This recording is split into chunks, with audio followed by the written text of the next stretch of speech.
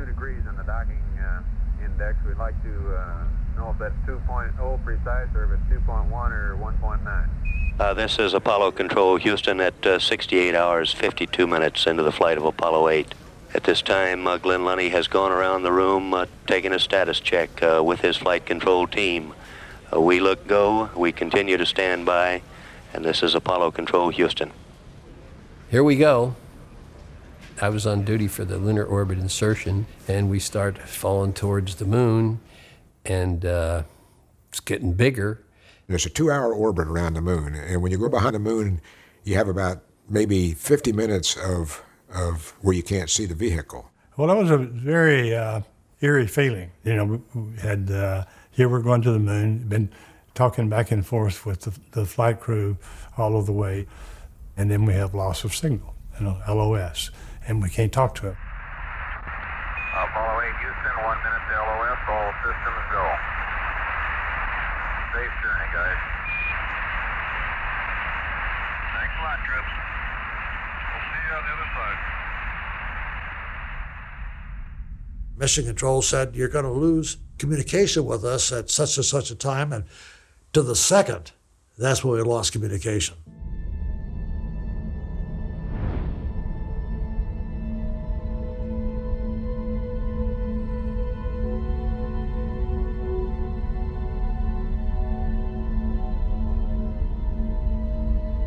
You could have heard a pin drop in that control center. I mean, it was the first time we'd gone behind the moon. You can't see it. We don't have any data, so we're depending on the spacecraft working perfectly behind the moon, because it could come out from the backside of that moon, it could go anywhere. It might be headed into the damn lunar surface, it might be headed into deep space if that engine screwed up or the computer screwed up. So I'm up pretty tight.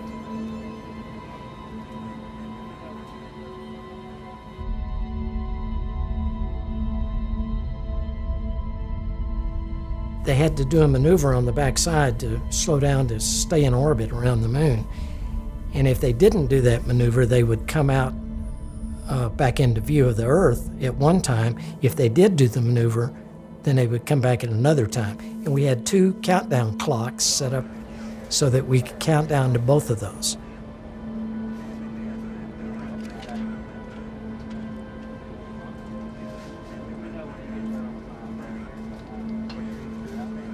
Apollo Control Houston, mark 1 minute from predicted time of acquisition. Apollo 8 Houston, over. Apollo Control Houston, Jerry Carr has placed a call. We're standing by. We've heard nothing yet, but we're standing by.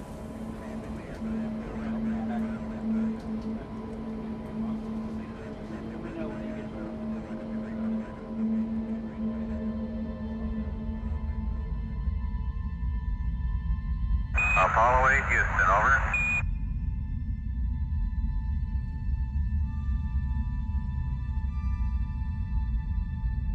We've got it. We've got it. Apollo 8 now in lunar orbit.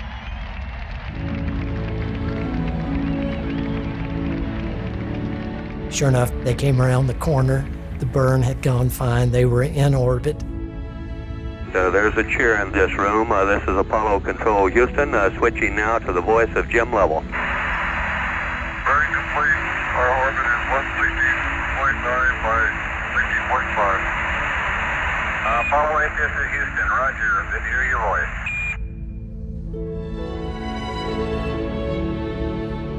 Big sigh of relief, because we knew at least they were stable. Now, whether we could get them out of orbit, that was another question.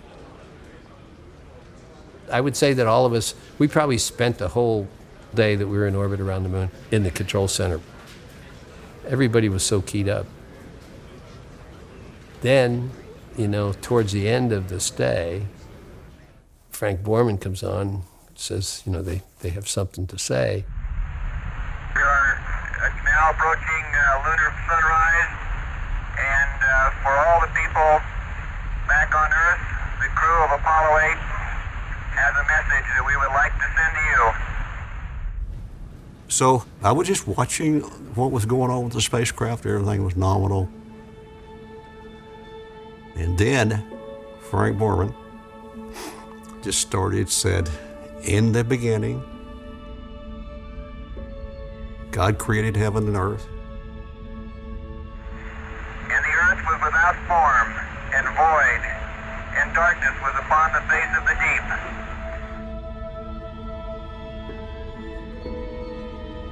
It hit me like a ton of bricks. And then it hit everybody at Mission Control Center, I think, whether they were faith-based or not, like a ton of bricks. That made the hair stand up on my neck.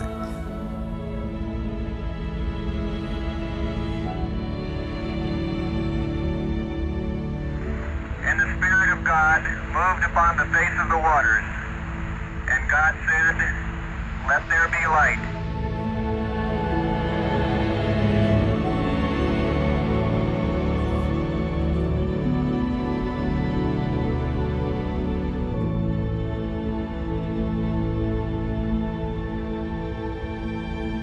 It was such a moment. None of us knew that was going to happen, and I'm not ashamed to admit I was crying. God said, "Let the waters under the heaven be gathered together into one place." And let the It just rang the right bell for everybody. And if you thought about it for 40 years and asked yourself, well, what could you have said that was better than that, there wouldn't have been another answer. God saw that it was good. We engineers are not poets. We're not good at that, but it was a profound effect on everybody that was in the control center. And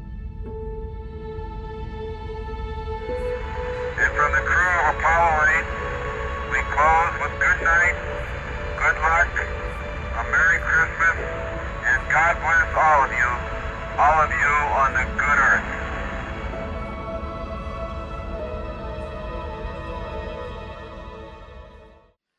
This is the first time in all human history that mankind beheld with our own eyes God's view of creation from the heavens. Frank Borman would later write in his biography that his first thought upon seeing the earth from this perspective was, this must be what God sees. My family has a unique connection to this event. See, my grandmother, Bobby Kroll, was a flight instructor, and Bobby was the one who actually taught Frank Borman how to fly. That's a picture of Bobby. Next to the Taylor aircraft, Taylor Cub, that she taught Frank Borman in that aircraft how to fly. A few years ago, Frank Borman sent my mom an autographed copy of his biography, a book called Countdown. And in it, he wrote a wonderful inscription to my mom about her mother. He said this, he said, "Patricia, your mother, Bobby Kroll, taught me to fly. She was a wonderful instructor, very patient, never yelled at me as some others did in later years. God bless Frank Borman." He actually writes about my grandmother in the book as well. You know, tragically, my grandmother, Bobby, didn't live to see Frank Borman fly to the moon. During the Christmas season, Frank Borman went to the moon. Well, 20 years earlier, during the Christmas season, my grandmother actually took her own life. And it is so tragic in what should have been a season of light and a season of hope and a season of joy, and all of those things are what Christmas is. It's what it is, you know. And yet for her, it was a season of darkness and despair. And for some, Christmas is a season of darkness and despair. And, you know, tonight I want to start by doing two things. Number one, I want to first acknowledge that there is darkness in this world. You know, astronaut Jim Lovell went on this mission with Frank Borman, Apollo 8. He would later be the commander of Apollo 13, the ill-fated mission that became a rescue and recovery mission. But Jim Lovell said about this mission that we've just watched, Apollo 8, he said, a screenwriter couldn't have done a better job. He was commenting kind of on the events that led up to this moon launch. He said the year of 1968 in the United States was a disastrous year. We had the Vietnam War going on, elections going on, riots going on. We had two prominent people, Martin Luther King Jr. and Robert Kennedy, were both assassinated in 1968. And he said to end the year by going to the moon on Christmas Eve, it just all fell into place. And you know, as he was reflecting on the disastrous year that was 1968, I can't help but think about so many parallels in the year that is 2019. And maybe for some of you, 2019 hasn't been all that you hoped that it would be. And maybe you can identify with those feelings of despair or of depression or whatever the case may be. But you know, tonight, with the acknowledgement that there is a very present darkness that exists in this world, I don't want to focus on that. I want to acknowledge it. But tonight, here's what I want to do. I want to give you an announcement of deliverance. I want to focus on and give to you and deliver to you an announcement of hope and an announcement of joy. It's an announcement that we read about to start the service that was first declared by the angels to the shepherds keeping watch over their sheep at night. The angel said unto them, "Fear not, for behold, I bring you good tidings of great joy, which shall be to some people." That's not what he said. He said it's to all people. "For unto us is born this day in the city of David a Savior, which is Christ the Lord." Isaiah the prophet declared, "For unto us a child is born, unto us a son is given, and the government will be upon his shoulder," right? And he said, "His name will be called Wonderful Counselor, Mighty God, Everlasting Father, Prince of Peace." Matthew's gospel tells us all this was done that it might be fulfilled which was spoken of the Lord by the prophet, saying, "Behold, a virgin shall be with child, and shall bring forth a son, and they shall call his name Emmanuel," which being interpreted is God with us. That's what the name means, Emmanuel, God with us. And I want you to think about that. God with us. God hasn't abandoned us to the darkness. Rather, God has entered into our darkness. And into the darkness, God brings light. And he shines forth his light. And it's not the temporary, fleeting light of man's accomplishments. Hey, 1968 might have been a disastrous year. The moon launch might have been a remarkable achievement and just maybe a shot in the arm for a nation that really desperately needed it at that time. But listen, at best it was temporary. See, God's light, God's bringing light into darkness, it transcends accomplishments. It transcends circumstances. It's not the work of a screenwriter. It's the work of the writer, the author of life. The light of life, the light of hope. The Bible says this. I'm going to read to you from John's Gospel, John chapter 1, verses 1 through 14. I'm going to put all these verses on the screen for you. I'm going to make 4 applications from this text, and we're going to wish you a Merry Christmas and be on our way tonight. But the Bible says this, John chapter 1, verse 1, "In the beginning was the Word, and the Word was with God, and the Word was God. He existed in the beginning with God. God created everything through him, and nothing was created except through him. The Word gave life to everything that was created." The Word is Jesus Christ. The beginning was the Word, Jesus Christ. Jesus was with God. Jesus was God.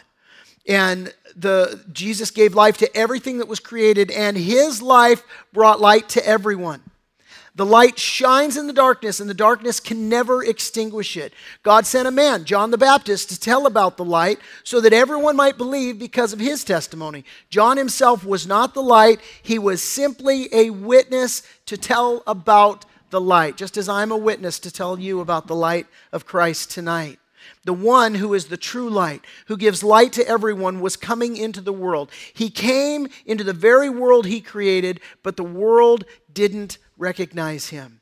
Jesus came to his own people, and even they rejected him.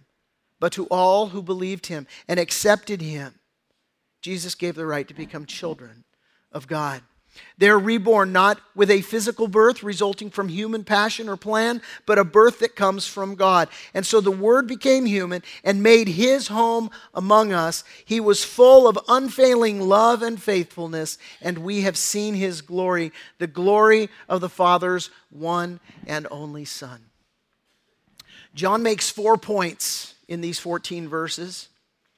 The first point is this, that this world, you have a creator, and his name is Jesus. The Bible says this, that God made the world and everything in it. He himself gives life and breath to everything, and he satisfies every need. From one man, he created all the nations throughout the whole earth, and he decided beforehand when they should rise and fall, and he determined their boundaries. His purpose was for the nations to seek after God and perhaps feel their way toward him and find him. Do you see that picture of a blindness? Though he is not far from any one of us, for in him we live and move and we exist. This world has a creator. Second point that John makes is that this world has a conflict. We, you, me, we have a conflict. See, John says in verses 10 and 11 there of John chapter 1 that Jesus came into the very world that he created, but the world didn't recognize him. Jesus came to his own people, John says, and even they rejected him. You see, here's the truth. Because God is a good God, because he's a loving God, God has created you and me with a capacity of choice. God desires a loving relationship with you. And what kind of a relationship would it be if you had no choice in the matter? If you were forced to love God and stay with God, what kind of a marriage would you have if your spouse had no choice in the matter? They had to be there, right? That we would not call that a healthy marriage or a good marriage, right? God, because he loves you and he wants a genuine love relationship with you and me, he gives us a choice in the matter. We are free to receive him and to welcome him as Lord. And as well, we are free to reject him and insist on being the God of our own lives, which is exactly what Satan did. Satan rebelled against God's authority. Satan exalted himself and said, I will ascend to the throne of the Most High. Basically said, I will be God. And God cast him out of heaven.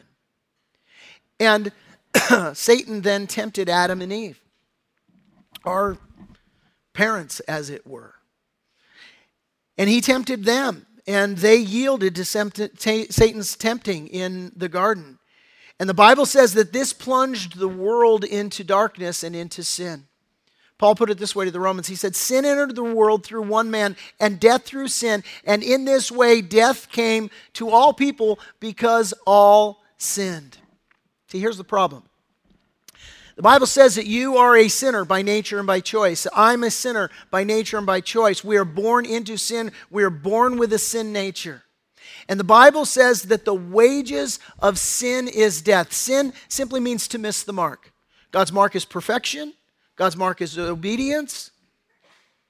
And we've all missed that. Ain't none of us perfect. And so because you're a sinner, the wages of sin is death. You know how wages work, right? The end of the week, it's payday. Pay me. Give me my wages for what I have earned. That's the idea. And so the wages, what you've earned by virtue of who you are and how you live, by virtue of who I am and how I live, it earns me death. That's what the Bible says. The Bible says the wages of sin is death. But the good news of the gospel is that the gift of God is eternal life in Christ Jesus. When you hear what Paul said to the Romans, he said, there is a great difference between Adam's sin and God's gracious gift. For the sin of this one man, Adam, brought death to many, but even greater is God's wonderful grace and his gift of forgiveness to many through this other man, Jesus Christ. And the result of God's gracious gift is very different from the result of that one man's sin. For Adam's sin led to condemnation, but God's free gift leads to our being made right with God, even though we are guilty of many sins. Why do we celebrate Christmas by giving gifts to each other? It is to commemorate the greatest gift of all time ever given to mankind, and that is the person, the man, Jesus Christ, God incarnate, God who stepped out of heaven, humbled himself, and became obedient to the point of death, even the death of the cross. Why? Because God the Father is a loving God who desires that none should perish, but that all should have everlasting life. And Paul goes on and he says, for the sin of this one man, Adam, caused death to rule over many. But even greater is God's wonderful grace and his gift of righteousness for all who receive it will live in triumph over sin and death through this one man, Jesus Christ. That brings us to the third point that John makes here in the Gospel of John. The world has a choice. The world has a choice. You have a choice. John says this in verses 12 and 13. He says, to all who believed him, believed Jesus, and accepted him, he gave the right to become children of God. They are reborn, not with a physical birth resulting from human passion or plan, but a birth that comes from God. You see, because God is a good God and a God of love, he doesn't leave you to die in your sin.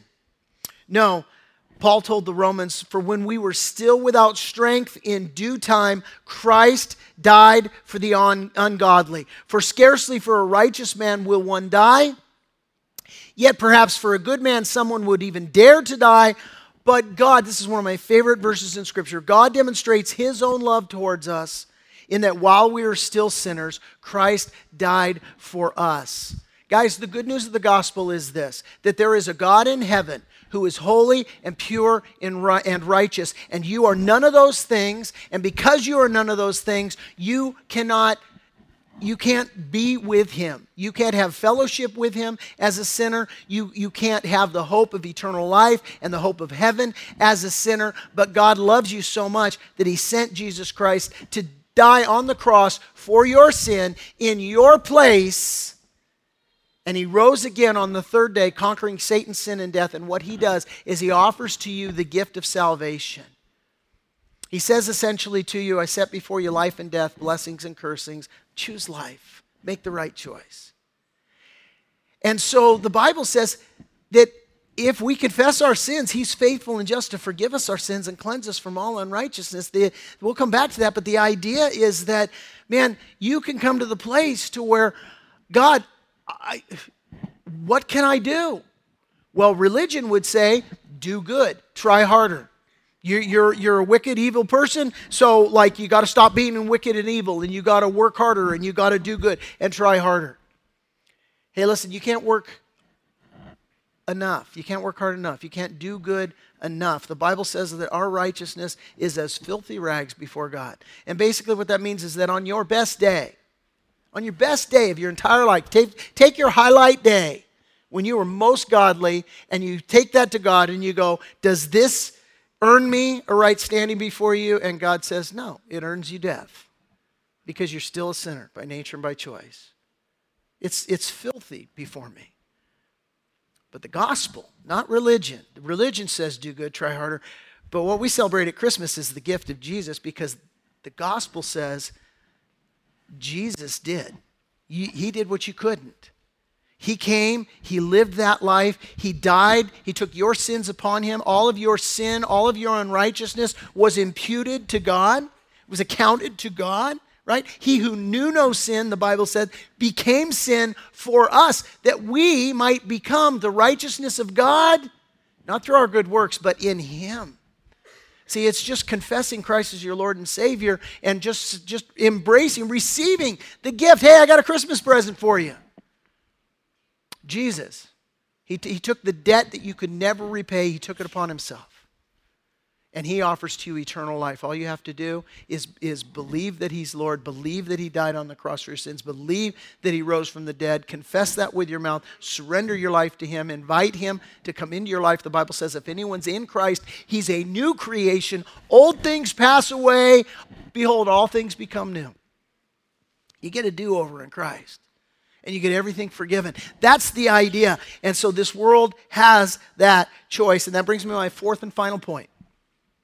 And here it is. This world has an incarnate Christ. We have an incarnate Christ. Jesus Christ, God himself, came to this world and took on the form of a man. And having humbled himself in that way, he gave his life as a ransom for many. Here's what John says, verse 14. It says, so the Word became human and made his home among us. He was full of unfailing love and faithfulness, and we have seen his glory, the glory of the Father's one and only Son. Guys, this is why we celebrate Christmas. This is what Christmas is all about. The gift of God himself, who came to save us from our sins. And the message of the gospel, it's not do good and try harder. It's not what you can do for God. It's what God has done for you. That's the good news of Christmas. That's the light that shines in the darkness. Will you let the Lord flip that light on in your heart tonight? Celebrate that light. 1 John 1:9, I've already quoted it. If we confess our sins, he's faithful and just to forgive us our sins and to cleanse us from all unrighteousness.